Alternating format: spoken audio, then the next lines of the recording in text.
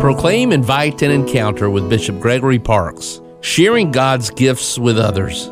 We are called to practice stewardship, and the foundation of that is that recognizing what we have is not ours. It's ours while we're here, but again, everything we have, both material and otherwise, finds its origin in God Himself, who gives us the ability to work and to earn a living, to have nice things. So when we practice stewardship, it's a way for us to give back and to say, I recognize these things come from God, and I want to give a portion of my blessings back to Him by helping others. We give money to the offertory at our parish. If a parish is having a capital campaign to build something at the parish, something that's needed, we might make a commitment to that. And then, of course, the annual pastoral appeal for the charities and ministries of our diocese. It's an individual decision. If it's a couple, I think it would be good for them to talk about their own stewardship.